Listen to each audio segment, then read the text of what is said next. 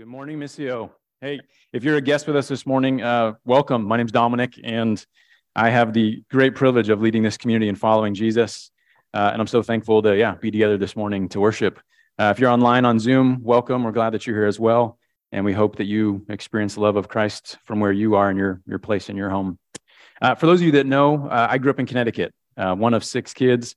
My mom was originally from Colorado, though. She's one of 6 as well. And so all my aunts and uncles still, for the most part, are in Colorado. My grandparents were there. So Colorado growing up for me was always a very special place. I grew up a Denver Broncos fan as opposed to a New York Giants fan or a Patriots fan. You know, being in Connecticut, those are kind of the teams depending on where you live. But I grew up a Denver Broncos fan. And my uncles, because they had a business in downtown Denver with my grandfather, they got to know some of the players. So when I was 10 years old, we were out there. We used to go out annually. First game I ever went to was a Broncos game.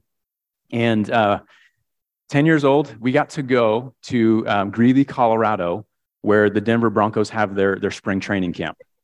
And it wasn't empty. It was filled with players. And so myself, my younger brother, my older brother, and my sister and my uncle, we got this private tour of the Denver Broncos training facility. I sat next to Carl Mecklenburg at lunch. This guy was like a behemoth of a man. And there I was with my brother. We're having lunch at this table. We got to go in and play pinball games. It was back in they didn't have the Xbox and all that stuff. Like this was back like in the late 80s. And so we're playing pinball with these guys. It was so cool. It was like one of the most amazing experiences of my life. Like this really exclusive, like access only for our family moment. I have this t-shirt actually that had all these signatures. I almost took a picture and put it up there, but I didn't want to break it out of its covering. You know what I mean? And like let the air breathe on it. So I didn't do that, but it's just incredible. Again, this like private access moment that was just amazing. When I was in high school, a good friend of mine, his brother-in-law was a really amazing chef. Again, I grew up in Connecticut, so I'm about an hour from New York City, and down close to New York, most people have heard of Greenwich, but there's this other town called Stamford. And Stamford's like, you know, Greenwich, but then there's Stamford. And in Stamford, there was this restaurant called Promise. It was this very fancy French restaurant. And a lot of famous people would actually come in there. And I was in high school, and Paul Newman, anybody know who Paul Newman is?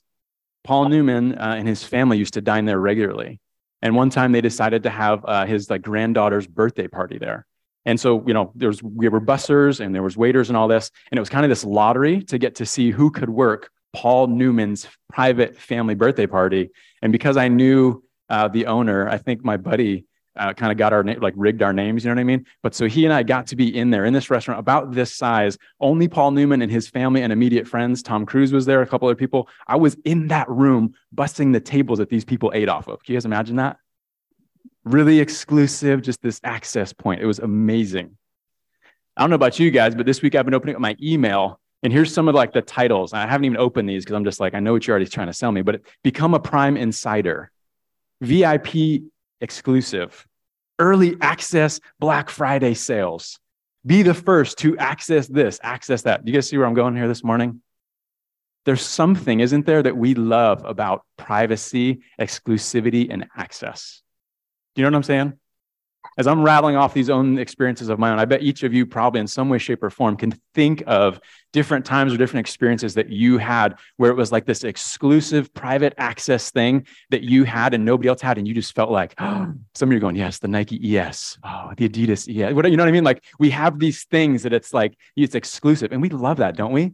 There's just something about it that makes us feel special. It makes us feel like we've got this thing that others don't. For good or better, for worse, we love it. If you travel, you've got a credit card potentially, right? And you love when you're standing there and there's all these people waiting in line and they say, now boarding, early access, please go take the plane. And you're like, yep, see ya, have a good trip. You know what I mean? Or you're in the airport and you're like, oh my gosh, it's delays, it's all this wait. And what do you get? There's the VIP lounge. Who's ever been up in there? You know what I mean? Like you feel so great. There's something about it that we just love. And this morning, what I want to talk about is how it speaks to our longing actually for access and exclusivity. There's something about it, though, when it's presented the way that I just did to you, like the restaurant inside the restaurant or the access to the thing. We're all okay with that, aren't we? We're totally cool with it. And we long for those experiences. But somehow, in some way, when it comes to be presented, when it comes to faith and spirituality, there's something inside of people that recoils at this idea or this notion of exclusivity of access. There's something about that when people say, oh, there's only one way to God, all of a sudden, no, we don't like exclusivity. It's got to be everybody involved, everybody engaged. We've been spending the last month and a half in a series going through the Gospel of John called Longings of the Heart. If you've been following along, where we've looked at in the very first weeks how in the beginning, when God connected with this man named Moses, he called to him and he revealed himself to him in the book of Exodus as the God that is the great I am. And in the Gospel of John, what we've been looking at is the fact that John records seven I am statements that Jesus made about himself. And these are really key statements. These are really important statements because what they do is they tell and explain for us who God is, what he's about, what he's like, and what kind of relationship he wants to have with us. Not only is he stating these things about himself, but he's also stating, I am. That the God of the Old Testament, he is. That he is the fulfillment of that. And so we've looked at these seven statements, one being Jesus saying, I am the bread of life. And we talked about how that feeds and answers our longing for soul satisfaction. That Jesus said, I am the door and I am the good shepherd. And we long for the care and the provision of good leadership, don't we?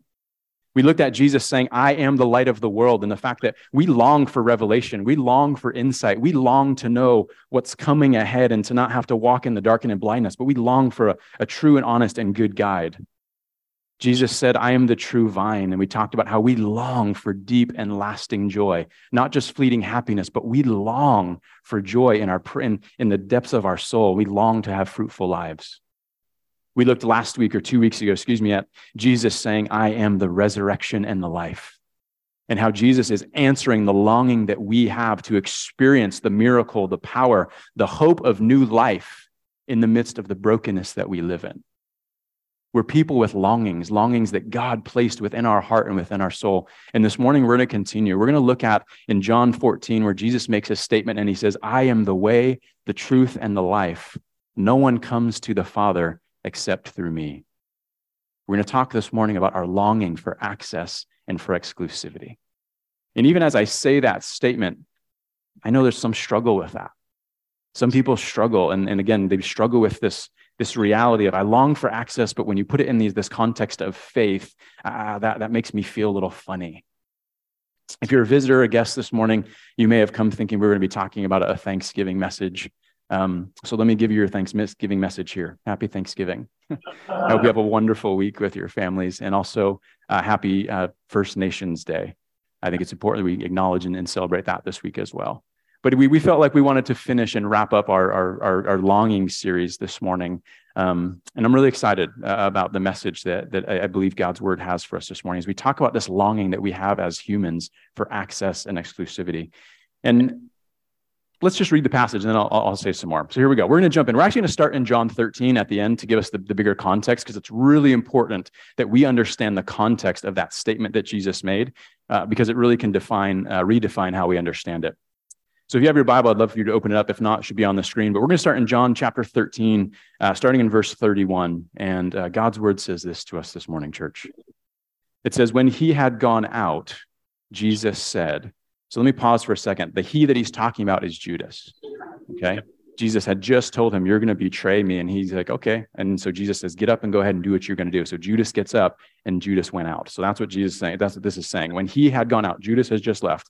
Jesus said, now is the Son of Man glorified, and God is glorified in him. If God is glorified in him, God will also glorify him in himself and glorify him at once. Little children, yet a little while I am with you. You will seek me, and just as I said to the Jews, so now I say also to you, where I am going, you cannot come. But a new commandment I give to you, that you love one another. Just as I have loved you, you also are to love one another. By this, all people will know that you are my disciples, if you have love for one another. Simon Peter said to him, Lord, where are you going? Jesus answered him, where I am going, you cannot follow me now, but you will follow afterwards. Peter said to him, Lord, why can I not follow you now? I will lay down my life for you. Jesus answered, will you lay down your life for me? Truly, truly, I say to you, the rooster will not crow 3 times until you have denied me 3 times. Let not your heart be troubled. Believe in God, believe also in me. In my Father's house are many rooms. If it were not so, would I not have told you that I go to prepare a place for you? And if I go and I prepare a place for you, I will come again, and I will take you to myself, that where I am, you may be also. and you know that the way to where I am going." Thomas said to him, "Lord, we do not know where you are going. How can we know the way?" And Jesus said to him, "I am the way, I am the truth, and the life. No one comes to the Father except through me. If you had known me, you would have known my Father also. From now on, you do know him, and you have seen him." Yeah, this is God's word to us this morning. So the scene here is that this is actually, it's a dinner party. Jesus is at a celebration with his friends, and what they're celebrating is called Passover. This is the Last Supper discourse for those of you that are familiar with the Gospel of John. And if you remember Passover, what Passover is that the people of Israel were enslaved by the Egyptians for hundreds of years. And remember, God sent Moses in to set the people free. If you remember that story, Pharaoh hardened his heart and he denied God's request. He denied Moses. And so what God did was he brought this series of plagues, a whole bunch of them. And if you remember, the last plague was actually the worst. It was quite brutal. God had said that because you are hardened your heart, Pharaoh, and you're not listening, you're not setting my people free, I'm actually going to send an angel of death to come over this place. But God made a provision. And God told his people, if you will listen to me and you will obey me, I will free you from this land. I will free you from this place. And so what the people were told to do was to take a lamb. And they were to take that lamb and they were to slaughter it. And they were to take the blood of that lamb and they were to smear it on the doorposts of their home. And God said that when the angel of death comes this evening, you will be spared death if you are underneath the blood of this lamb. That is your provision. That is your safety. That is your way to life and freedom from this place. And so the people did that, and lo and behold, God kept his promise. And so the people were set free the very next day. They up and left, they crossed the Red Sea. You know the rest of the story potentially, right? But God kept his promise, and he was faithful in providing this lamb that was the protection and the provision for the people to be free. This is what Jesus is celebrating this night. In this account right here, this is what Jesus is celebrating. He's celebrating Passover. And not just Jesus, but every Israelite in this night was celebrating this. Jesus was doing it privately in a private access party with his friends right there. And so this is the context of this statement. This is the context of what we're going to be looking at this morning, is that that's what Jesus is talking about. This is the scene. That's the setting. But not only does this history take us back to this promise that God made and him setting the people free, but it's important that we also look at the words that God spoke to them at this time in making a covenant with his people at the very time of the Passover. So I want to look real quickly at Exodus chapter 6. Again, if you have your Bible, feel free to open it up. If not, I'll read it for you. It should be on the screen. But I want to look at Exodus chapter 6, verses 6 and 7, because again, this is key for us understanding the context of our passage this morning. This is God speaking to Moses, and he says this. He says, "Say therefore to the people of Israel, I am the Lord, and I will bring you out from under the burdens of the Egyptians, and I will deliver you from slavery to them. And I will redeem you with an outstretched arm and with a great axe of judgment. I will take you to be my people, and I will be your God. And you shall know that I am the Lord your God, who has brought you out from under the burdens of the Egyptians." Now, these are really important words, really important statement. I asked them to put it up there again, and I've underlined a couple key phrases. I want you to look at these words for a second, these key phrases in here. This is God, again, speaking through his mouthpiece Moses to his covenant people and making a covenant with them at this time. Here's what he said: I will bring you out. I will deliver you. I will redeem you. I will make you my people, and I will be your God. This is covenant language. This is the creator of the universe, God of all things, speaking words of gracious covenant to the people of Israel. These are the words of a king to his people. And even more importantly than that, the people of the day, the Jewish people, they understood this as the words actually of marriage covenant. This is why from this point on, anytime in the Old Testament that the people strayed from God, that the people went sideways in their belief, that the people wandered in their thinking and in their actions, this is why all throughout the Old Testament, God uses the language of what? Spiritual adultery. He would say to his people, you have acted and you have sinned against me. You have committed adultery against me, your God. Why? Because the whole concept and understanding of the covenant of God with his people, and even the covenant that Christ makes with us as new covenant people, is what? It's all within the context of marriage. It's marriage covenant language. And it's a very lopsided marriage. It's God, again, coming to us, humanity, and saying, I choose you. I want you. What would you say in response?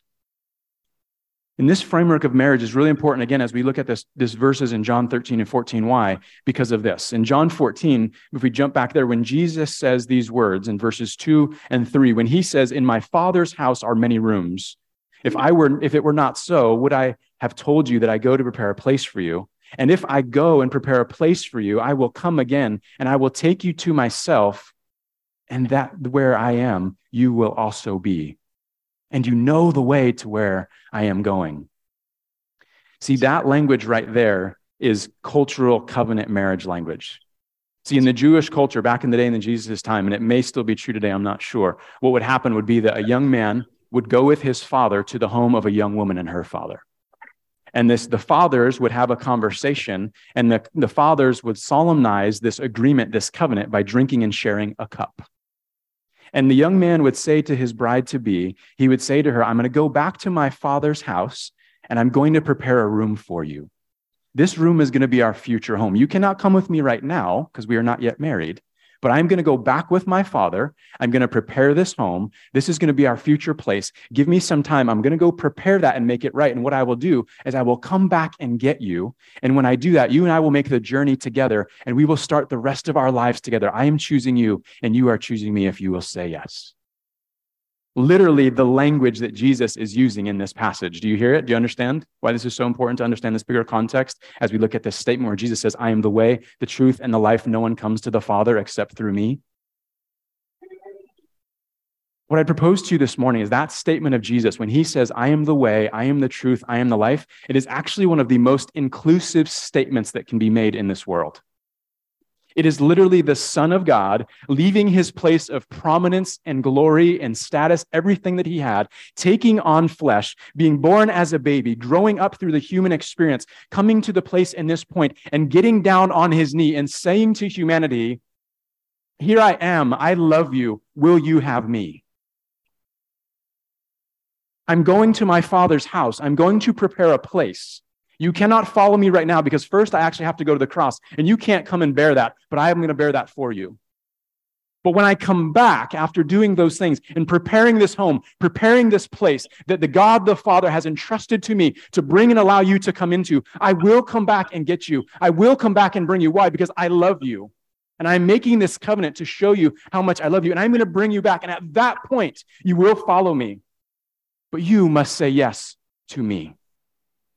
The invitation is being extended from me to you. What do you say? It is the most inclusive statement, I think, that could be said in this world. I am the way, the truth, and the life. No one comes to the Father except through me. And we've twisted it to think that is this exclusive statement. And what I believe is that Jesus, again, is here down on his knee before the world saying, I have come for you. All that the Father has given me, I'm giving to you. I am here for you, embodying the reality of the kingdom of God. What do you say? The Father has a place. He has a kingdom, and I'm welcoming you into it. And I genuinely believe that regardless of your ethnicity, regardless of gender, regardless of socioeconomics, regardless of education, regardless of any other demographic stratus that we try to set up in our system and in our society, I believe that Jesus Christ came into this world to die for humanity. And here again is getting down on his knee and saying, I'm the way, I'm the truth, I am the life. Do you want to know the Father? Do you want to live in the reality of his kingdom? The choice is yours. What do you say? I believe it's the most inclusive statement that's ever been said in humanity. But it does require an exclusive response. See, I remember the day that I asked Christine Lee to marry me. Why am I getting emotional about that? I remember prior to that, I went to my in-laws' house. They weren't my in-laws then, they are now. I went to their house and we had dinner. And I asked them, would you allow your daughter to marry me? I remember the day that, I picked her up and we went and we had dinner. We were at the beach out at Cannon Beach, and I got down on my knee and I asked her, I said, Christine Lee, will you marry me? For those of you that have gone through that moment, you know it. You know the tension, right? What's she going to say? I had friends that week literally that knew. It was just a small handful, and they kind of asked the question. They were like, why do you think she's going to say yes to you? I'm like, oh, gosh, I guess that's a good question. You know what I mean, dudes, right? If you've been through that, you know what I'm talking about, right? There's that tension in that moment of like, oh, yeah, that's right. She has a choice. Like, I'm putting this out there, but she does have to respond for actually the future things that I'm envisioning. I have no control over this. This is the moment right here, literally, that Jesus is doing. If we were to look back in the Gospel of John, in this week, Jesus had been prior using, again, marriage language. He talked about virgins preparing oil. He had talked about bridesmaids waiting and preparing for the groom to come. This whole thing, this whole dinner, all of it. Jesus has already once, if you again know the story, Jesus has already once taken off his outer robes, gotten down on his knees and washed their feet, right? And in this statement, again, what I propose to you is he's getting down on his knees again and saying to them, will you choose me? Will you say yes to me? I am here, God in the flesh, proposing to you a life like you never have access to before, but I am giving you access to it if you want it, if you will say yes. And just as much as my friends were right, and again, and maybe some of your friends were right to question and go, why would she say yes to you? Maybe some of us this morning are sitting here thinking, going, why would I say yes to Jesus? Why would we do that? If he's asking for an exclusive response back, why would we say yes? I believe that Jesus actually answers that question for us very clearly in his statement. So I want to talk about that. Jesus again says, I am the way, I am the truth, and I am the life. Let's start with I am the way. I am the way.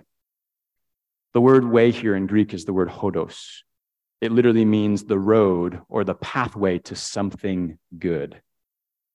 Jesus saying, I am the way. This is a path personified here in John 14:6. He's saying, I am the road to a good and satisfying and flourishing life, and I have your best in mind. Again, that's what the young man, when he arrived with his father at the house of the young woman and her father, when he said, I'm going back, and when I come back, after I prepare the home, I will come and get you, and I will show you the way back to this place. Again, that's what? It's a place of goodness, a place of flourishing, a place where their lives can start together. The young man saying to the young woman, I have your best in mind. That's what Jesus is saying here when he says, I am the way. I am the path to flourishing and to satisfaction, and I have your best in mind.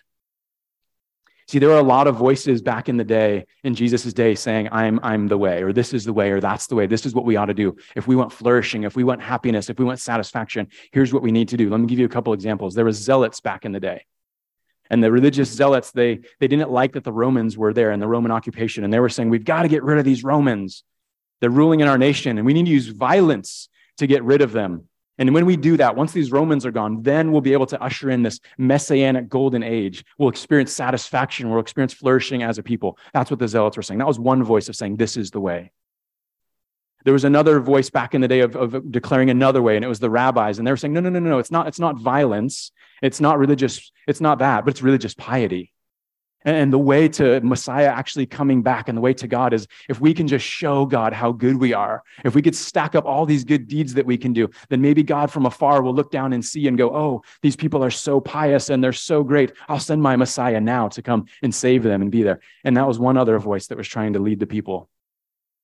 There was a third prominent voice. They were called the Essenes. And the Essenes were people that withdrew into the desert. And they said, no, it's not engaging with violence. It's not engaging with piety, but it's actually withdrawing from the society and everything that's going on here. And we'll withdraw to the desert and we'll be out there and we'll embrace minimalism. We'll embrace this life of peace and non-confrontation. We'll just exclude ourselves from everything that's going on in the world. And if we do that for long enough, the Messiah will finally come.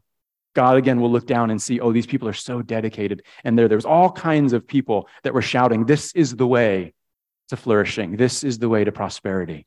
This is the way. And Jesus here is saying, no. I am the way. I alone truly have your best interest in mind. I am the path personified. I am it. If you want flourishing, if you want satisfaction, come with me. I'm here on my knee proposing to you this invitation. What do you say? In church, if you think about it today, we have all kinds of people proclaiming the way, don't we? There's all kinds of different ways being proclaimed out there by the world.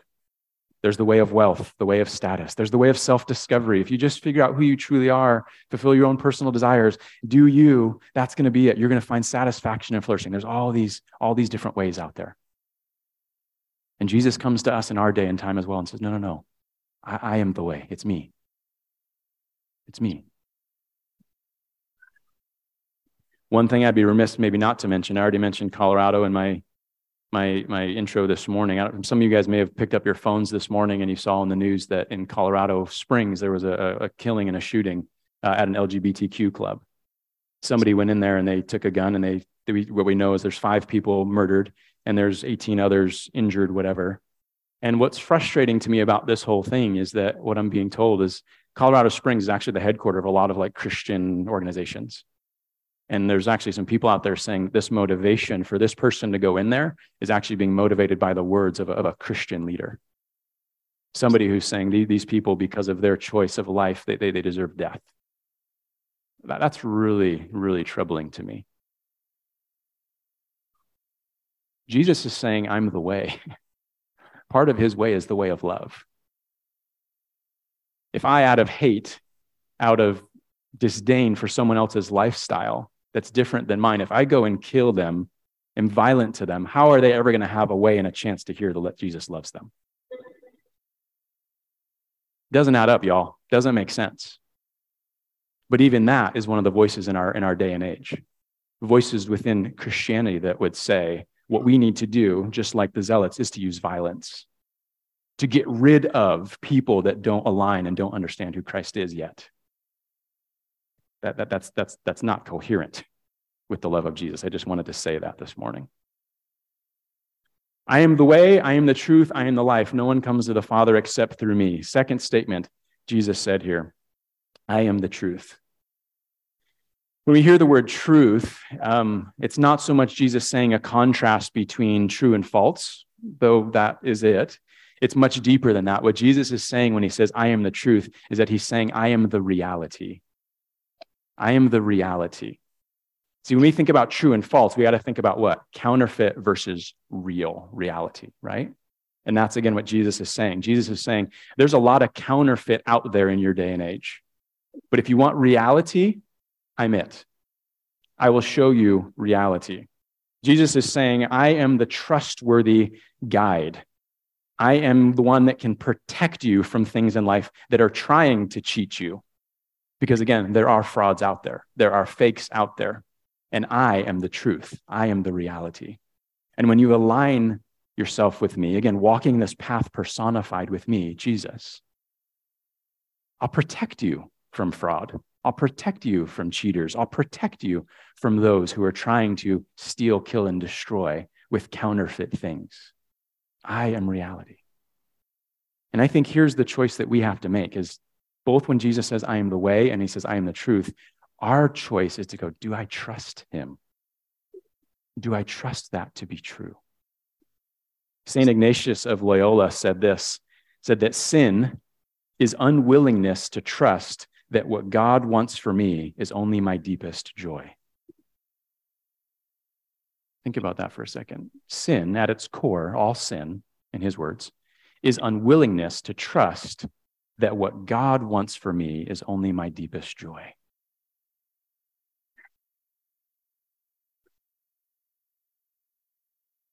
Do we believe that God's heart, that God's posture, that God's inclination towards us is one of love, first and foremost? And out of love, he desires our good, and he desires our deepest joy.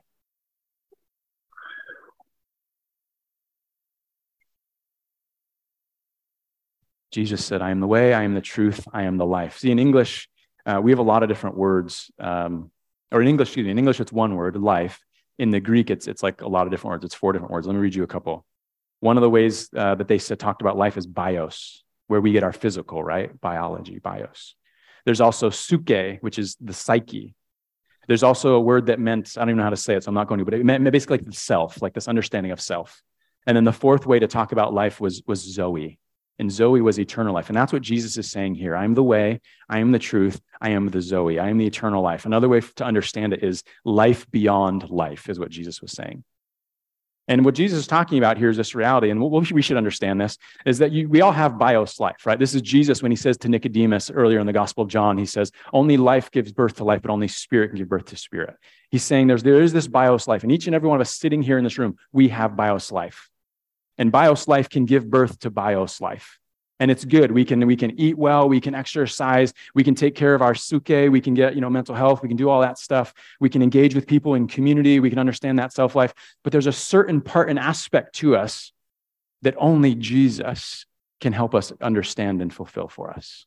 And that's the Zoe life. That's life upon life. What Jesus is saying here is that I have come and I want to give you access to something that you do not have access to yourself.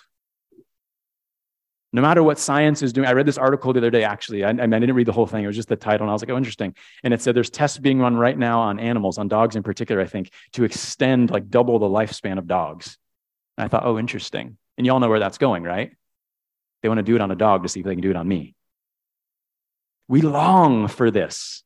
This is exactly the access that Jesus is talking about. We long for this access to life upon life upon life. And guess what, y'all? We don't like talking about it, but the reality is someday this life, this bios life is going to end. And when this bios life ends, my suke life ends with it. And when my suke life ends with it, my self life ends with it. But there is this aspect of me, this soul, this Zoe connection part of life that is going to have an eternity. There's an eternality to it. And it's going to go somewhere. I'm going to be somewhere. And Jesus is saying, I am the way. I'm the path personified to what is good. I am the truth. I am the reality. And I am the life. If you long for access to life upon life, it's me. And again, the Son of God is on his knee in this picture, basically saying, if you want life upon life, it is yours. I'm including all of you in it. But it's your choice to respond to me. Jesus is extending to us an inclusive invitation. I believe that. But it requires an exclusive response. Because you see, when I got down on the beach at Cannon Beach, Oregon, 18 years ago, or whatever, and I got on my knee and I asked Christine Lee, will you marry me? I was asking her to say yes to me, and I was saying yes to her. And you know what that means? I was saying no to every other woman in this world. You get the picture? Right? I was saying yes to her, and I was saying no to every other woman in the world. Jesus is saying to all of humanity, I'm here for you, and I want to include you all in this reality, in this life. But it's your choice.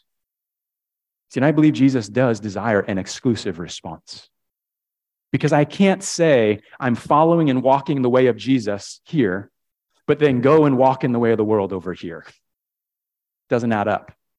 I'm not going to experience the fullness of the invitation that Jesus is extending to me in this covenant if I'm dabbling here and dabbling here. See, one of the things that Jesus is pointing out here in this passage and all throughout the Gospels is that the life of discipleship is a life of saying all in and saying yes to a covenant with him, which means I'm saying no to many other things in the world. And that's where the exclusivity comes in, y'all. We've taken it and twisted it and said, oh, this is a very exclusive statement. Only certain people can come into this realm. No. This is the Son of God, again, saying to the world, you have the access. You want life? I'm it. Come follow me. It's our choice whether or not we will exclusively say yes and respond to the Savior, to the Lord, to the Creator of the world, and walk with him to experience the abundance and the fullness of life that we desire. Some of you might be thinking, how can you back that up, really? Well, let me tell you and share with you about two people who Jesus is speaking to in this picture. Well, one at least, but two are in the picture here. I started in the context of John 13 because I thought it was really important that we see that remember, at this table, this is Jesus and his friends. And do you remember who got up and walked out? Judas. Why? Because Jesus had already made an invitation to all of the people when he got down on his knee and washed their feet and said, I'm cleansing you. And it's what I'm doing for you now, and it's what I'm going to go do for you on the hill that is your righteousness, that is your life. And you all can be included and welcomed in this. And Judas in that moment had a choice, and he said, nope, I'm good, thanks. He got up and walked out. He said, I'll take the silver. Did Jesus still go to the hill and die for him? Was Judas still included? This sinner, was he still included in what Christ made way for into the kingdom? I believe he was. But he made his choice to say, I'm good, thank you. The other person in this story is Peter. And Peter we read about, right? This interaction. And Peter says, Peter in his like arrogant, brash way, God, Jesus, where are you going? And Jesus is like, I'm going there right now, bro. Just chill out. I'll come back and I'll show you in a minute. But where I'm going, you can't come right now. But don't worry, I'll be back. And he's like, nah, dude, I'll die for you. I'll die for you. I got you. And Jesus looks and he goes, literally, what does he say? He says, really? You'll lay down your life for me? You're about to go deny me 3 times, or you're about to deny me multiple times before the rooster even closed 3 times. Well, guess what? Peter's still in the room. And Jesus is down on his knees saying, even to Peter, I'm the way, I'm the truth, the life. No one comes to the Father except through me. Peter, what's your answer? He's including everybody there.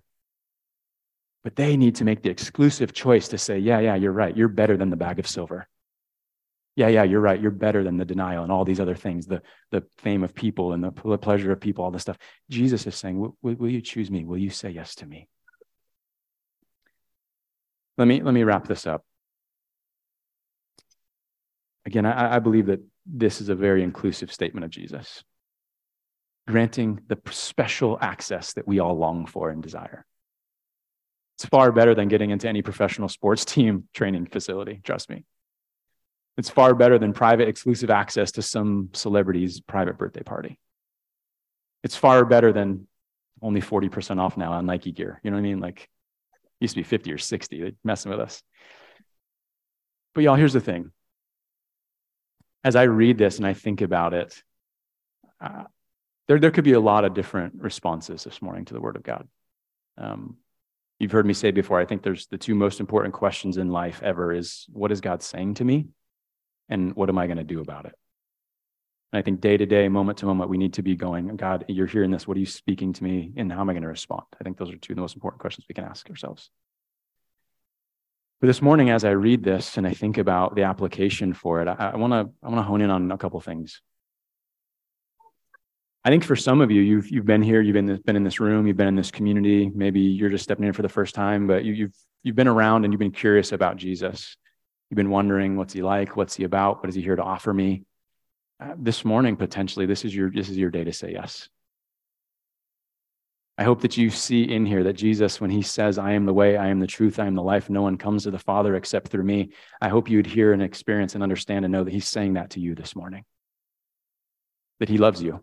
And he's come into this world to give you, to include you in the access to the life of the kingdom. And you have an option, you have an opportunity this morning to respond and to say yes to the Creator God saying to you, come and be with me. Come and live in covenant with me. And if this morning that resonates with you, I'd love to talk with you. I'd love to talk and walk you through with you what that means, what that might look like. For you to respond finally maybe to Jesus and say yes to his invitation of including you into covenant life within the kingdom, the fullness of it, the beauty of it, believing that he desires your joy. He's not mad at you. He's not mad at you. He loves you. The other response then would be those, I think, some of us today this morning, I think maybe need to renew our vows. Maybe some way along the road, down the line, I don't know when it was for you, but you said yes to Jesus. You realized and you understood the implications of this statement, of his invitation to you. Somewhere in your life, you said, yes, Jesus, I see that you love me and you're inviting me into exclusive, you're including me in exclusive relationship with you. And you said yes to him. But along the way, we've said yes to other lovers too, haven't we? Yeah, here and there and there and there. And we've wandered. We've committed the spiritual adultery, again, that comes with and is part of the understanding of this passage. We've said yes to other gods and to other things. And this morning, again, God's not mad at you. He wasn't mad at Peter. He wasn't mad at Judas. He's not mad at you. His heart still is only compassion. His heart and his desire for you only is your good. He has in mind your joy and your fullness. And what he's saying to us, church, this morning is, I'm the way, I am the truth, I am the life. If you want to know and experience life with the Father, come with me. What do you say? Yeah, church, Jesus is offering us an invitation and a proposal into a relationship and into access like nothing else. And so I want to invite, Kelly and the team to lead us in worship. And as they come, I want to say a prayer for us. And so, if you would this morning, if you're comfortable where you are, where you're seating, if you would just open up your hands. We're getting that holiday season, and I've got kids, and I know when I do this to them, what do? You know what I mean? Like that's just the posture of receiving, is it not? And so I want to invite you this morning, if you would, if you think that there's a gift being offered, would you just lay your hands in front of you this morning and just pray with me?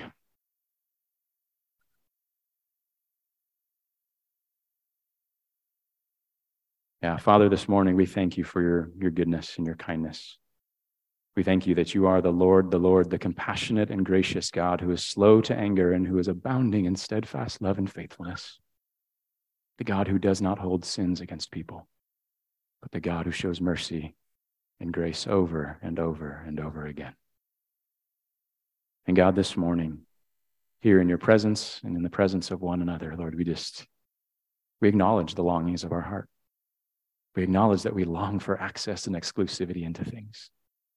And we hear this morning the invitation that you extend to the world, including to us, to be a part of your family, to be a part of all that you are doing in redeeming this world. So, Spirit, I ask that you would move in this room, move in this place. Would you bring those of us that have said yes to Jesus, bring us to a place of confession, to a place of repentance, to hear this morning the woo of your love, Jesus, to hear the invitation into intimacy and relationship and covenant with you.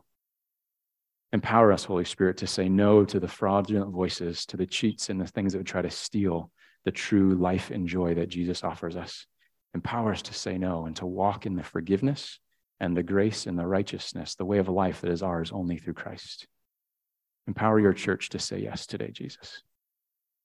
And Lord, I pray for those in here that may not know you yet, may not have responded to your invitation yet, those here and those online at home. Spirit, would you move? Would you encourage them? Would you bring them into a saving knowledge of your love for them this morning? Jesus, we as a church here at Missio declare that you are the way, that you are the truth, that you are the life. And we desire access into your kingdom, and we desire to embody the reality of your kingdom here in our city and beyond. And so, Jesus, we believe that there's no way to that reality and to the Father and his kingdom except through you. And so we submit and surrender ourselves under your lordship, Jesus. Would you lead and guide us to be a people that accept and walk in the way of love, extending your gracious invitation to all people in order that they might come to know you. We love you this morning, Jesus. Thank you for your faithful love for us. Amen.